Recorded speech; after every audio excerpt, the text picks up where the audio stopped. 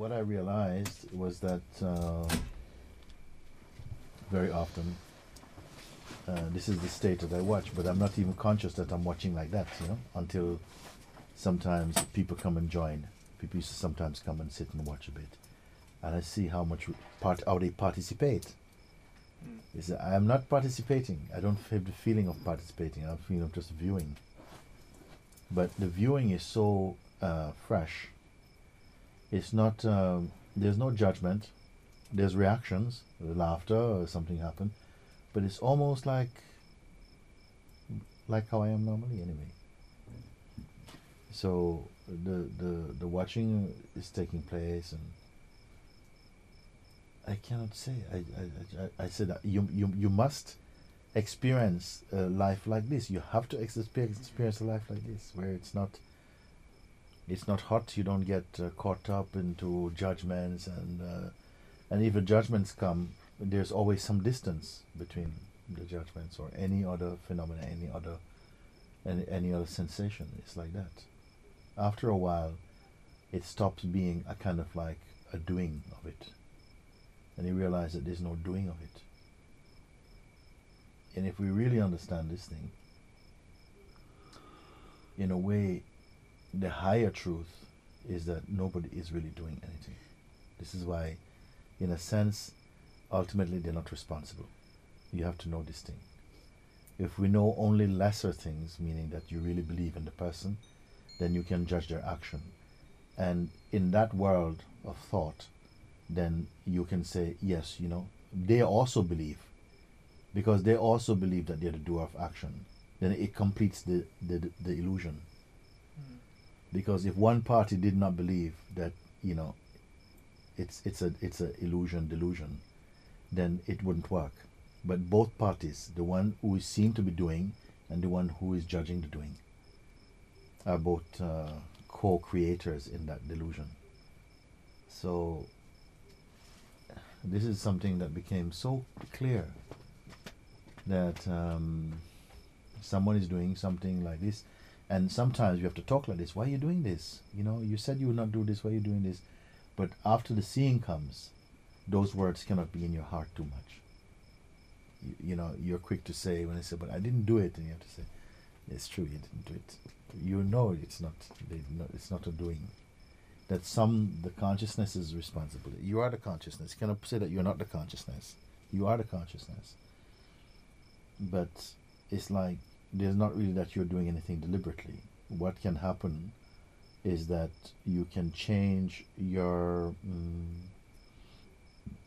what do we call it now? You can just you can play in that box, in that room. But as soon as it's very easy to trigger your letting go of that. You can play, but you're never totally in it. Something you have to play along, because the interactions are happening in bodies in which consciousness are believing themselves to be persons. So in a way, there has to a little bit be a cooperation.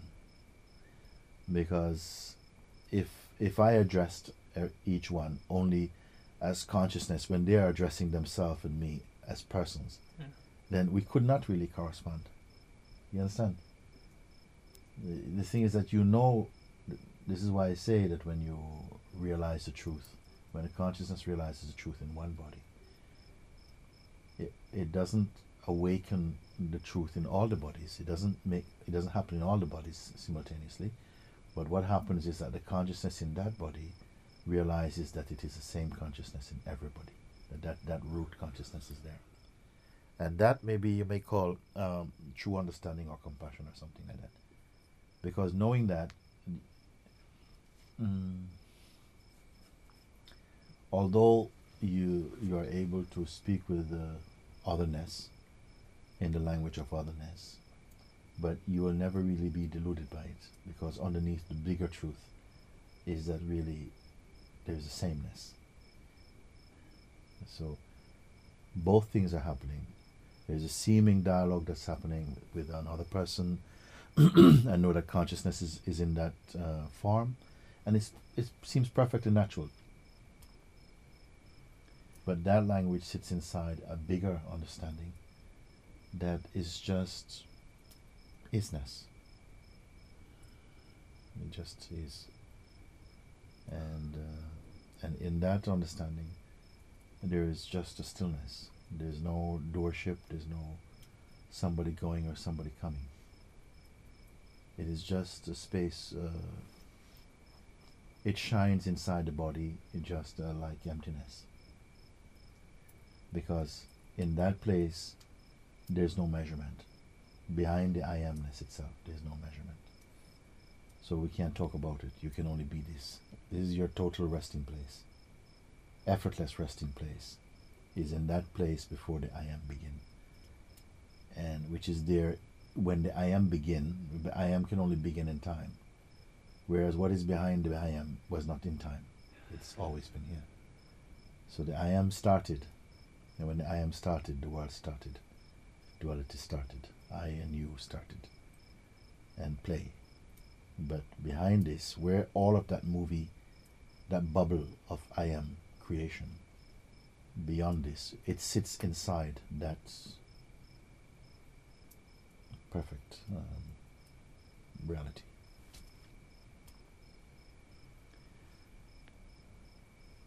The words can never do it. They're not meant to. They could only be a pointing finger. And by themselves, it's not enough. The pointing finger has got to somehow correspond to the open mind. Pointing finger, open mind. When pointing finger meets open mind, then insight can happen. Pointing finger meets open mind, illumination comes. In-seeing happens. When in-seeing happens, then out-seeing is kind of taken away.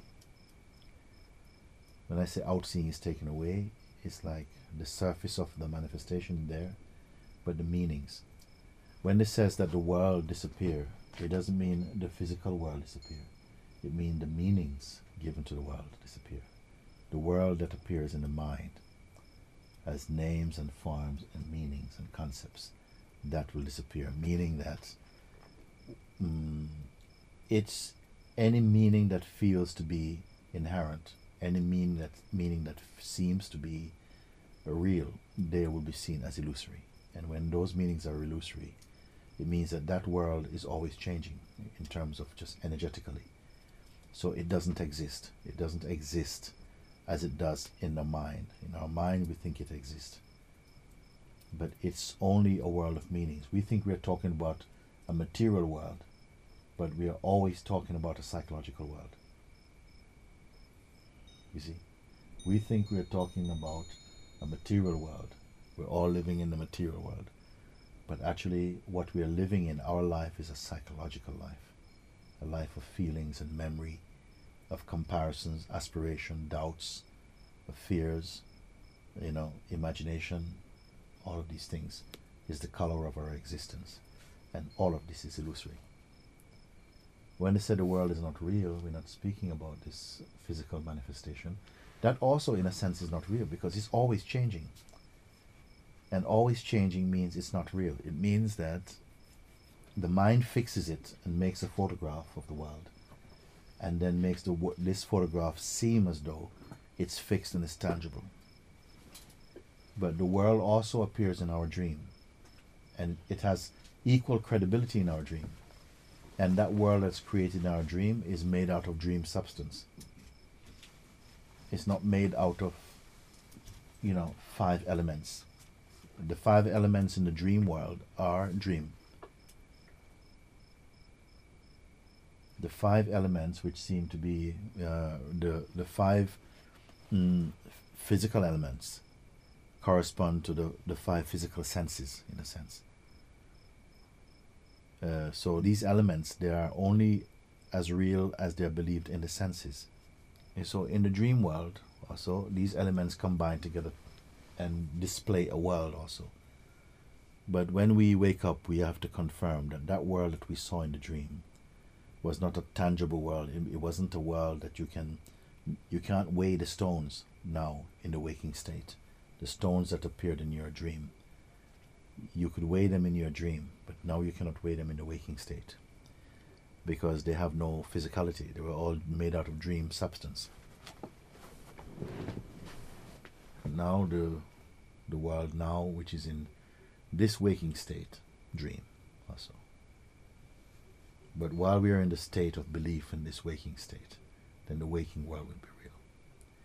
And it's a world of meanings. We don't realize, people don't realize that what we're speaking about is a world of meanings. We talk like we're talking about the solid world, but you're speaking about the world of meanings. This is why each person's life is different. Because the meanings are different. Not just because the bodies are different, but because the meanings are different. The psychological patterns are different. And from one day to another day, you are different also. Because you cannot repeat any day. How you are today is completely unique tomorrow because you cannot repeat today. There are certain energetic, what I would call styles of thinking, a kind of modification, a kind of a groove through which the consciousness will flow. But even though it flows through that apparent groove, it's always unique. Each moment you're fresh. And the point of saying that is that in our dynamic expression, we're always changeful, not fixed. The thing that is the most stable in us, in our dynamic state, is the I am beingness itself. The I am beingness is the most stable because that's the one place where witnessing can occur. Witnessing means that I must be in a fixed place to watch and observe and measure movements. If there was two things moving, they couldn't measure each other. One must be fixed to measure the movement of the other. So relatively speaking, the witness is the unmoving part.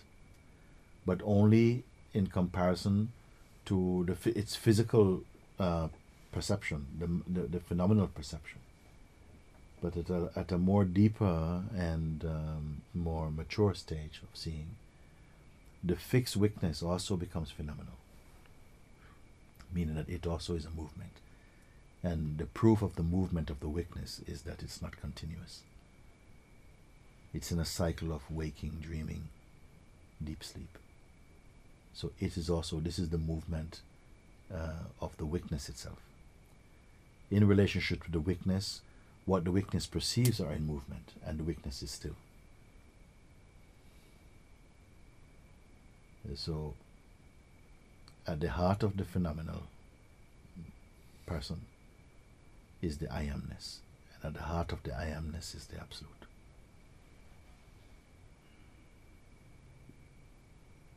Somehow, in elucidating some of these things, for me, it's just like the angels of being singing. They sing.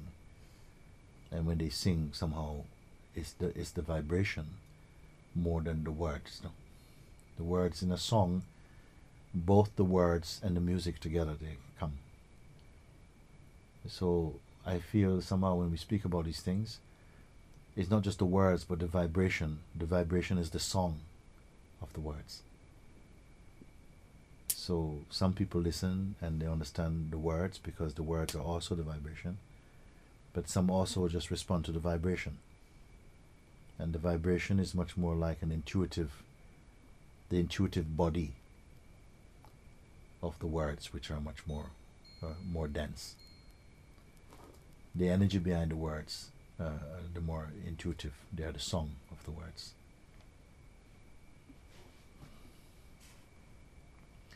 So back to that first point was that how are we perceiving? How do I perceive? Because you asked me, watching this thing, which are, we're reminiscing now about being in India, and we're watching these images of myself hugging people and in the darshan and this type of thing, and how does it feel? And the question was, do you feel any? Is there any difference while you watch your body, like all these phenomena? Because like when we're having satsang and everything, so your pictures are everywhere and it's always around you. So I just because I never asked you My this pictures question. are around me. What do you mean? No, like everywhere we put your picture, and it's kind of like it's in my phone, it's in computer, it's in. I see. So I'm saying, how does it feel for you? Like you see you see. I see. Like What's this. its symbol? I don't know. Yeah. So then I have to consider. No, if you don't have anything to say, it's No, okay. no, because sometimes I have to find what I feel. No? Because there is a kind of a little bit of an abstraction there for me, because there's something that's neutral, because I'm seeing everything together. I'm not just seeing my form, I'm seeing the interactions. Yeah. I'm feeling also the vibration of it, like that. And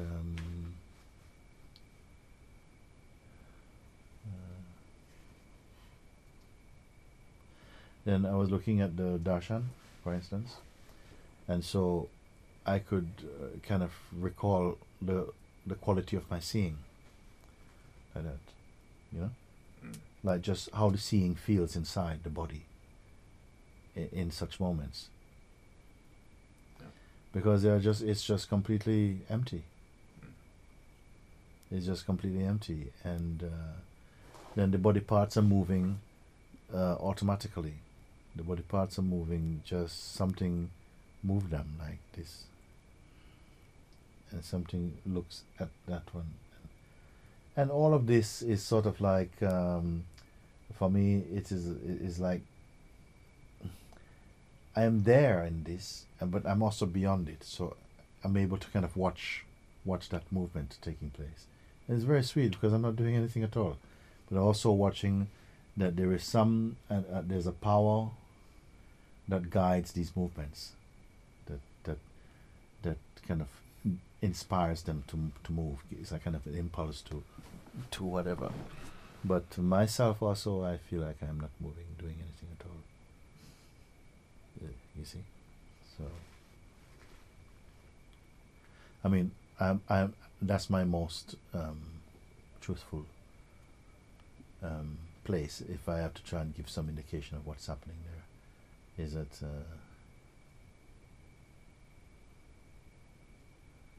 both, like now, let's talk now. Okay. So this conversation is happening like this, and there's intelligence in the conversation. There's memory in the conversation. That all these things, they are what is the most obvious and the most true, is that everything is coming out of this vastness, this looking from this nothingness. The speaking comes out of it, the thinking comes out of it, the sense of the continuity of this body, and seems to come out of it. And sometimes, like, I seem to have this feeling like I would like this body to be well, for instance, no? Because sometimes I feel like I'm coming near to dropping, it's going to drop away. And so there is something that feels, no, I want to enjoy being here. I'd like to see this place, open up to all the friends who can come and so on and so on. So. But I don't know if I'll be able to see it through or something like this. Sometimes I have this feeling, and something there's a wish for the continuation of the body. But it's like another. It's not another. But at the same time, there's something that really doesn't care at all about it. This is a funny thing. There's something which really doesn't like, and that seems to be where I am, because if I think about it, like these thoughts come, like, okay, so what happens if the body falls away, and it would be really good, I mean, what does it take? And just, it's so easy for you to do it. It's so easy. What is there? Everything is easy for you. Why you don't do this? Another part says, why are you thinking about that? Forget about it. And I'm saying, then the voice comes and says, but if you forget about it, the consequence of forgetting about it is that you're putting on more weight, you're feeling more pain in your body, it's going to go. And the thing says, so it's like, Why you worry about this thing? There's no end to you, so why you worry about it? So there's this kind of thing happening inside sometimes. And the reality is that I cannot catch the energy to do it.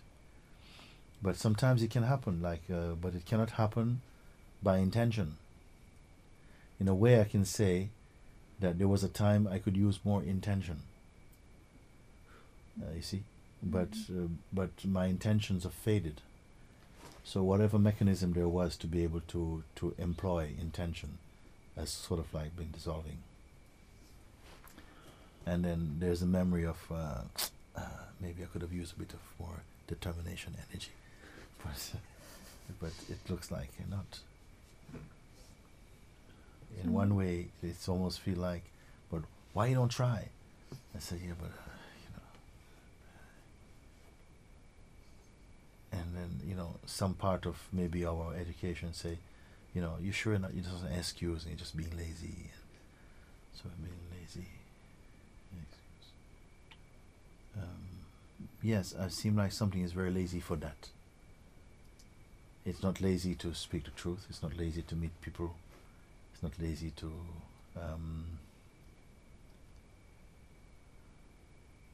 so many other things. But for many, many other things, it's lazy. If you want to use the word lazy, we can change the word for something else. Not interested, maybe.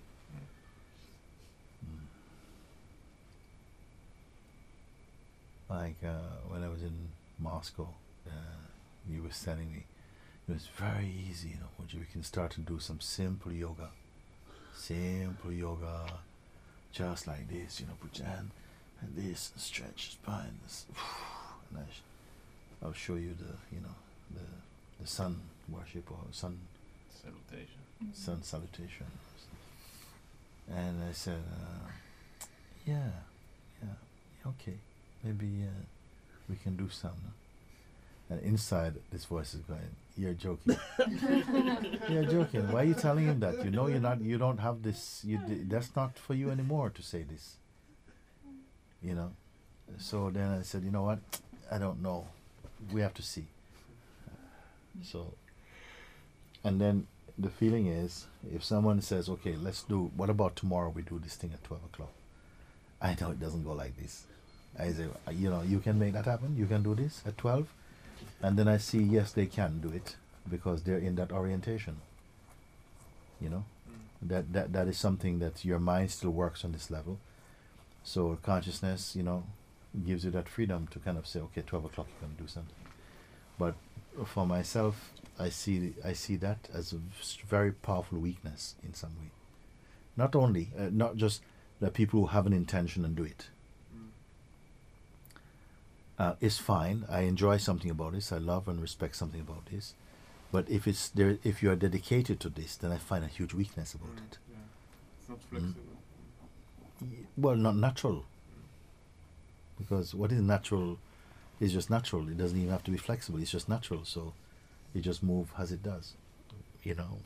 And in our human language, we speak about flexibility. So it's okay. I understand that something feels okay. All right, let's do this then, or whatever. But all of this for me is already written somehow. But it's not something that is useful to tell everybody. It's not, most knowledge in the world is not general. Most knowledge is specific. So in order to speak to many people, the important thing is to get them into the same orientation, the same vibration. Then they can listen. They can't listen cold because they will all listen through their own filters. This is why it's good when you come to satsang already. Something may help some people to already tune in so that they can be receptive at that deeper level. Otherwise, it takes time. And for me, sitting with people over so many years, it would sometimes take 1 or 2 or 3 satsangs for them to kind of just to defrost from their mental and psychological tightness to be able to even begin to hear what you're saying in the correct way. this voice in you and the voice I have inside my head? Is there different? I don't think they're any different. It's just, if there's a difference, is the way in which I regard them. Mm. You understand? Yeah. Because I always know myself as beyond the voices, any voice. I use the word voice, but it is just like Thought. yeah, it is kind of thought. They can be sattvic or otherwise. They can be rajasic thought as well. But it's a kind of intelligence also. And it's the play of consciousness which always flows in duality. So because there's an interest, this place comes into being. If there's no interest, no play comes into being. So because there's a bit, something is in this body still, which is that this body has been very, very fit in a great deal of time in this life. And over a period of time, it has been kind of getting less fit and more sort of like unwell in many respects. I have a feeling that somehow the work I am with people in a lot of times and in very close, energetic kind of connections with a lot of emotional energy, a lot of psychological energy pointed towards in this direction, and it has some impact somehow. I feel this impact inside the body, and it brings a lot of strain and on some level, but in myself as I am not affected by it. But in my physical manifestation, it is affected by it a bit. Now, this physical aspect of myself used to somehow interfere a little bit with the sort of interactions with people, like how I was eating, how the body was feeling, and so on like this. If I was tired, that would make a difference, but it doesn't seem to make that difference now.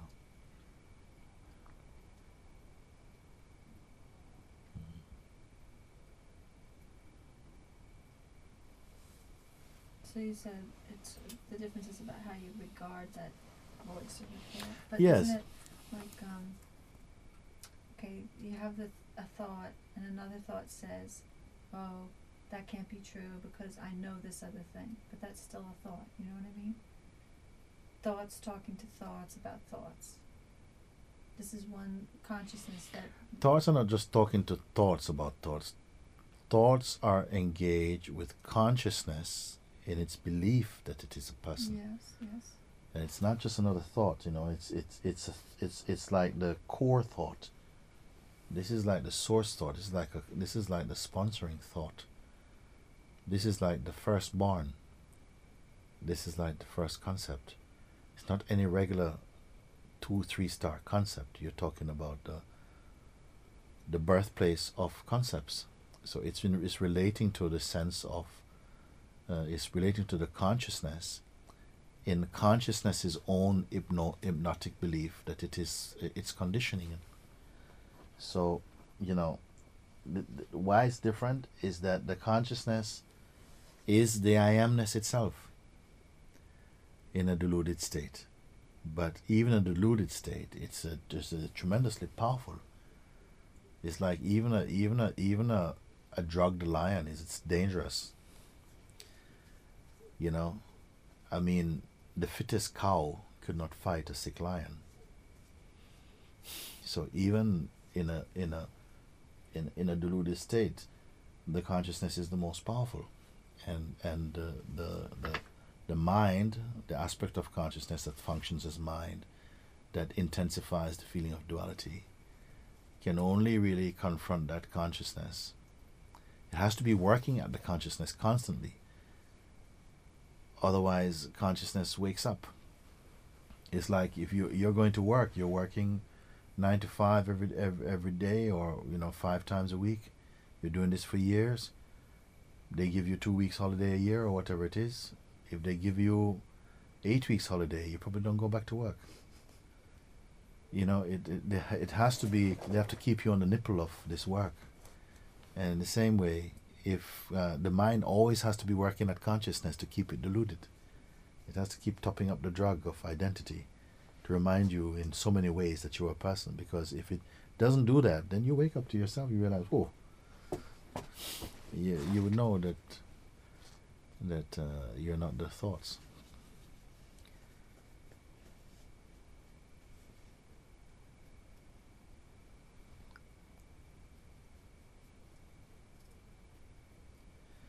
Whatever conversations go on, I am aware of myself as in the form of the I am, vaguely in the form of a person also. That's there. Because of love. Because of the love that even love in its most diluted form is still love. And so consciousness still supports its even its greatest illusions and delusions. It's still the child of the same consciousness, and it looks after it. So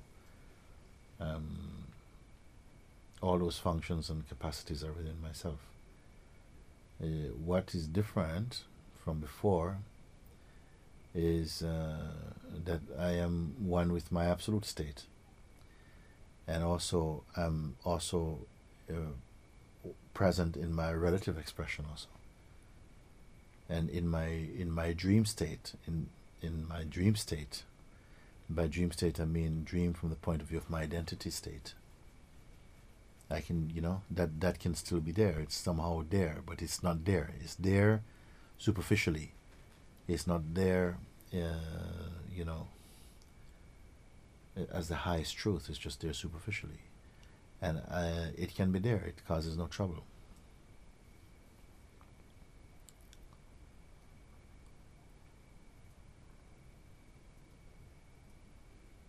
You can say that it functions as a father to my children or to whatever it is.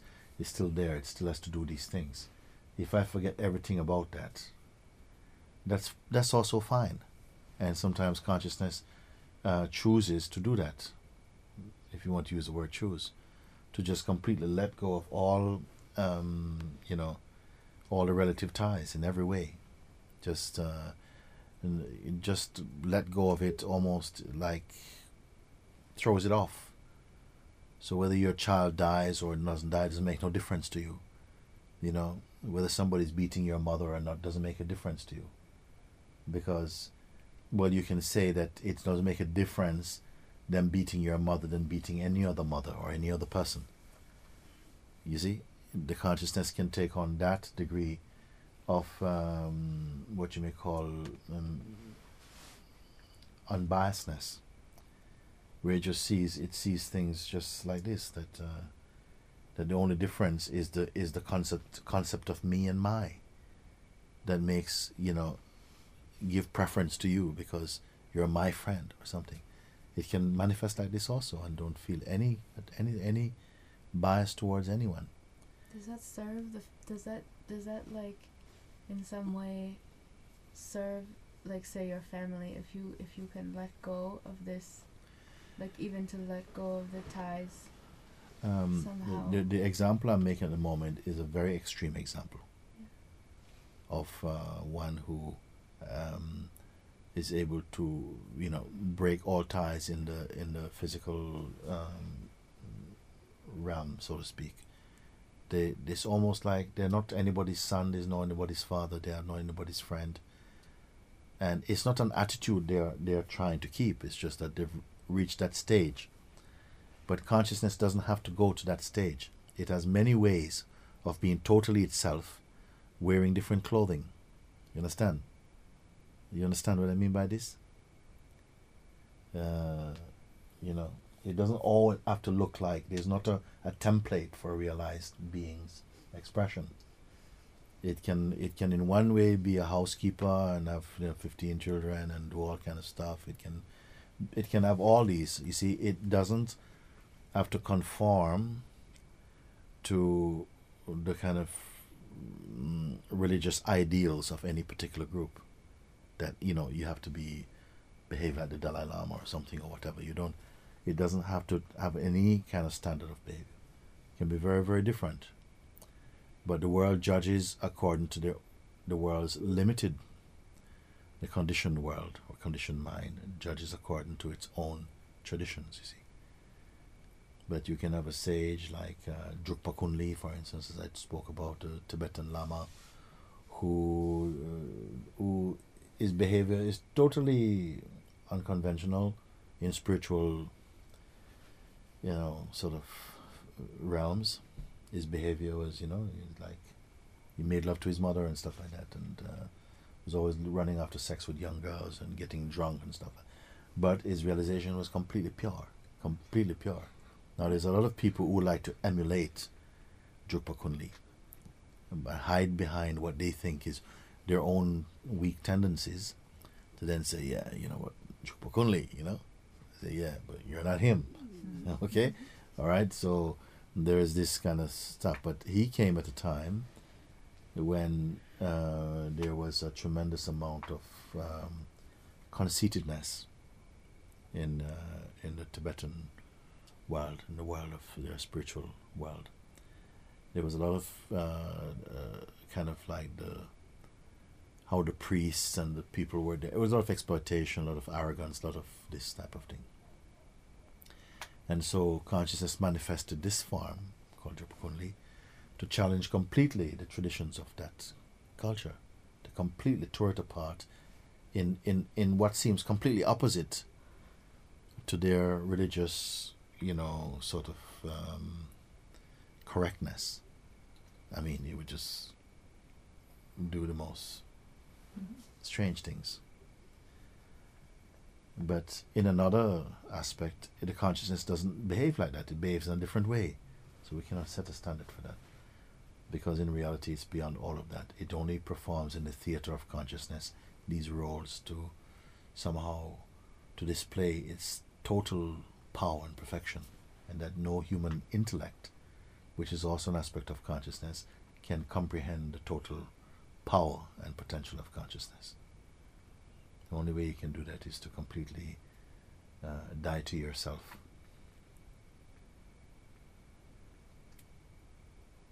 As long as there's the strands, the roots, the tendrils of the egoic identity, it will begin to grow again. Some brambles will come.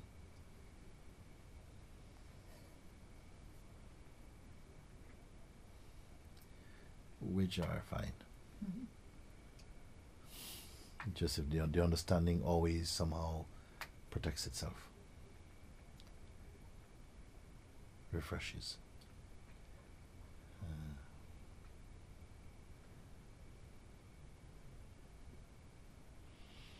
It's funny because watching this, watching this movie, watching this film, to try and satisfy a little bit the question you ask. Some other factors comes into watching, like my upbringing, for instance, because, and also my own individualized personal expression, because a part of me is very shy, so I see this shyness also. There's a sort of shyness. It doesn't mean anything at all, actually, but there is that kind of quality present, and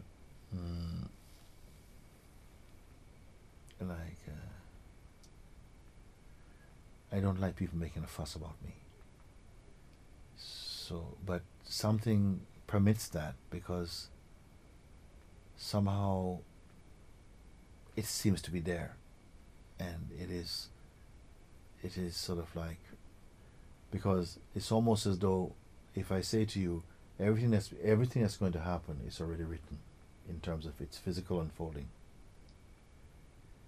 But at the same time, I am saying that the story is being written as it goes, and yet both these statements are true. So we have to understand with another part of our being how these statements can be true. It's like I say, the world is not what you think it is. And I say, the world is exactly what you think it is. And both these statements, they are true. And if there's anything to them at all, the purpose or power of them is to break this reliance and show how limited our language is. Because perhaps the closer language becomes to actual truth, concepts begin to explode into paradoxes. And you start to bite your tongue, basically, before you go into silence.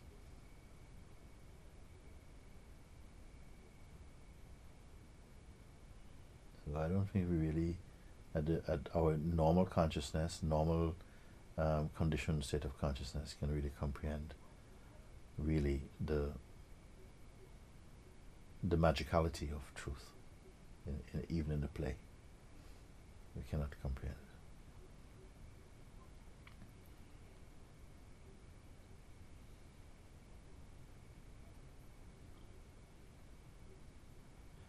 That kind of like only when you are nothing, then this wisdom which has no boundary can just dance.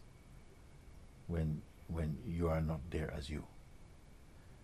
When you are there as a you, as a you me, and then it's like everything slows down. It's like you're moving in quicksand. When you are free of the I me you, and then the universe just this behavior is different.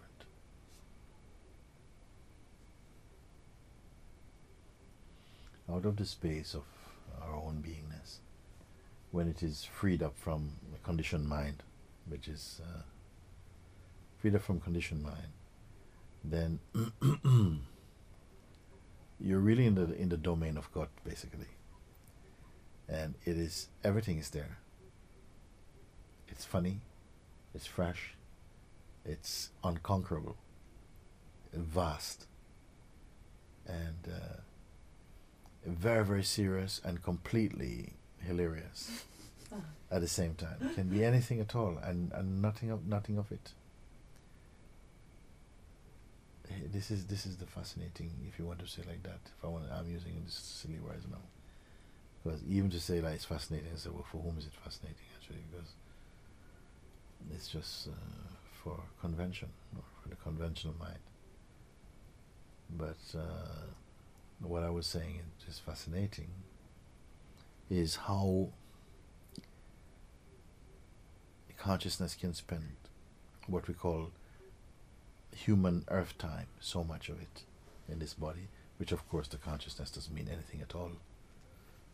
Whether something is for 10 years, 50 years, or 1,000 years makes absolutely no difference to consciousness.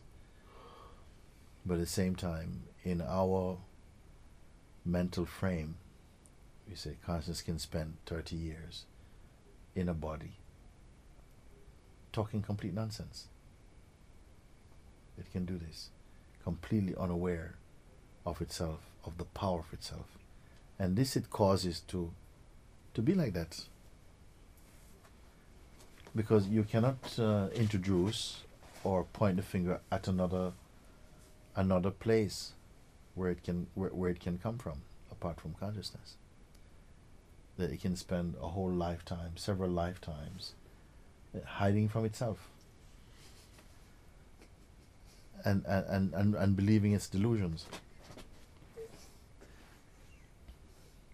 Yeah, this is amazing for me. You know. And fighting the world to defend complete, you know. Yeah, it's like going to war over an egg sandwich or something. And, you know, destroy nations. And I'm sure it's just having a laugh.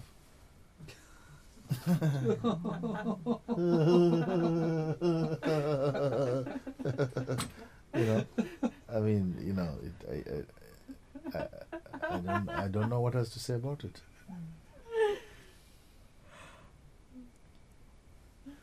I mean, if it wants to be ridiculous, it sure knows how to be ridiculous. And then another twist, you know. I mean, nothing can challenge this wisdom. There's no nothing apart from it. There's not anything apart from it to challenge itself. So it can do exactly what it likes. Even somebody goes, I don't believe in consciousness. It's self-consciousness. It's talking like that. You know. It says the most beautiful things, and then it rises up in another body and goes, "That's rubbish." Eh? And when you see these things, what can you say? You just have to be in love.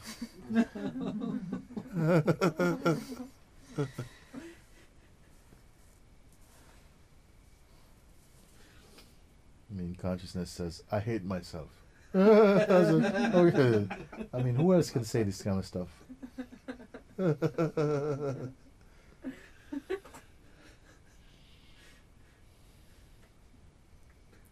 I hate myself. He said, "No, I'm not really. I really love myself." And then he says, "Well, who says both those things? I don't even know who that is." I said it, but not me really. I never said anything in the whole world. All these things we can see them.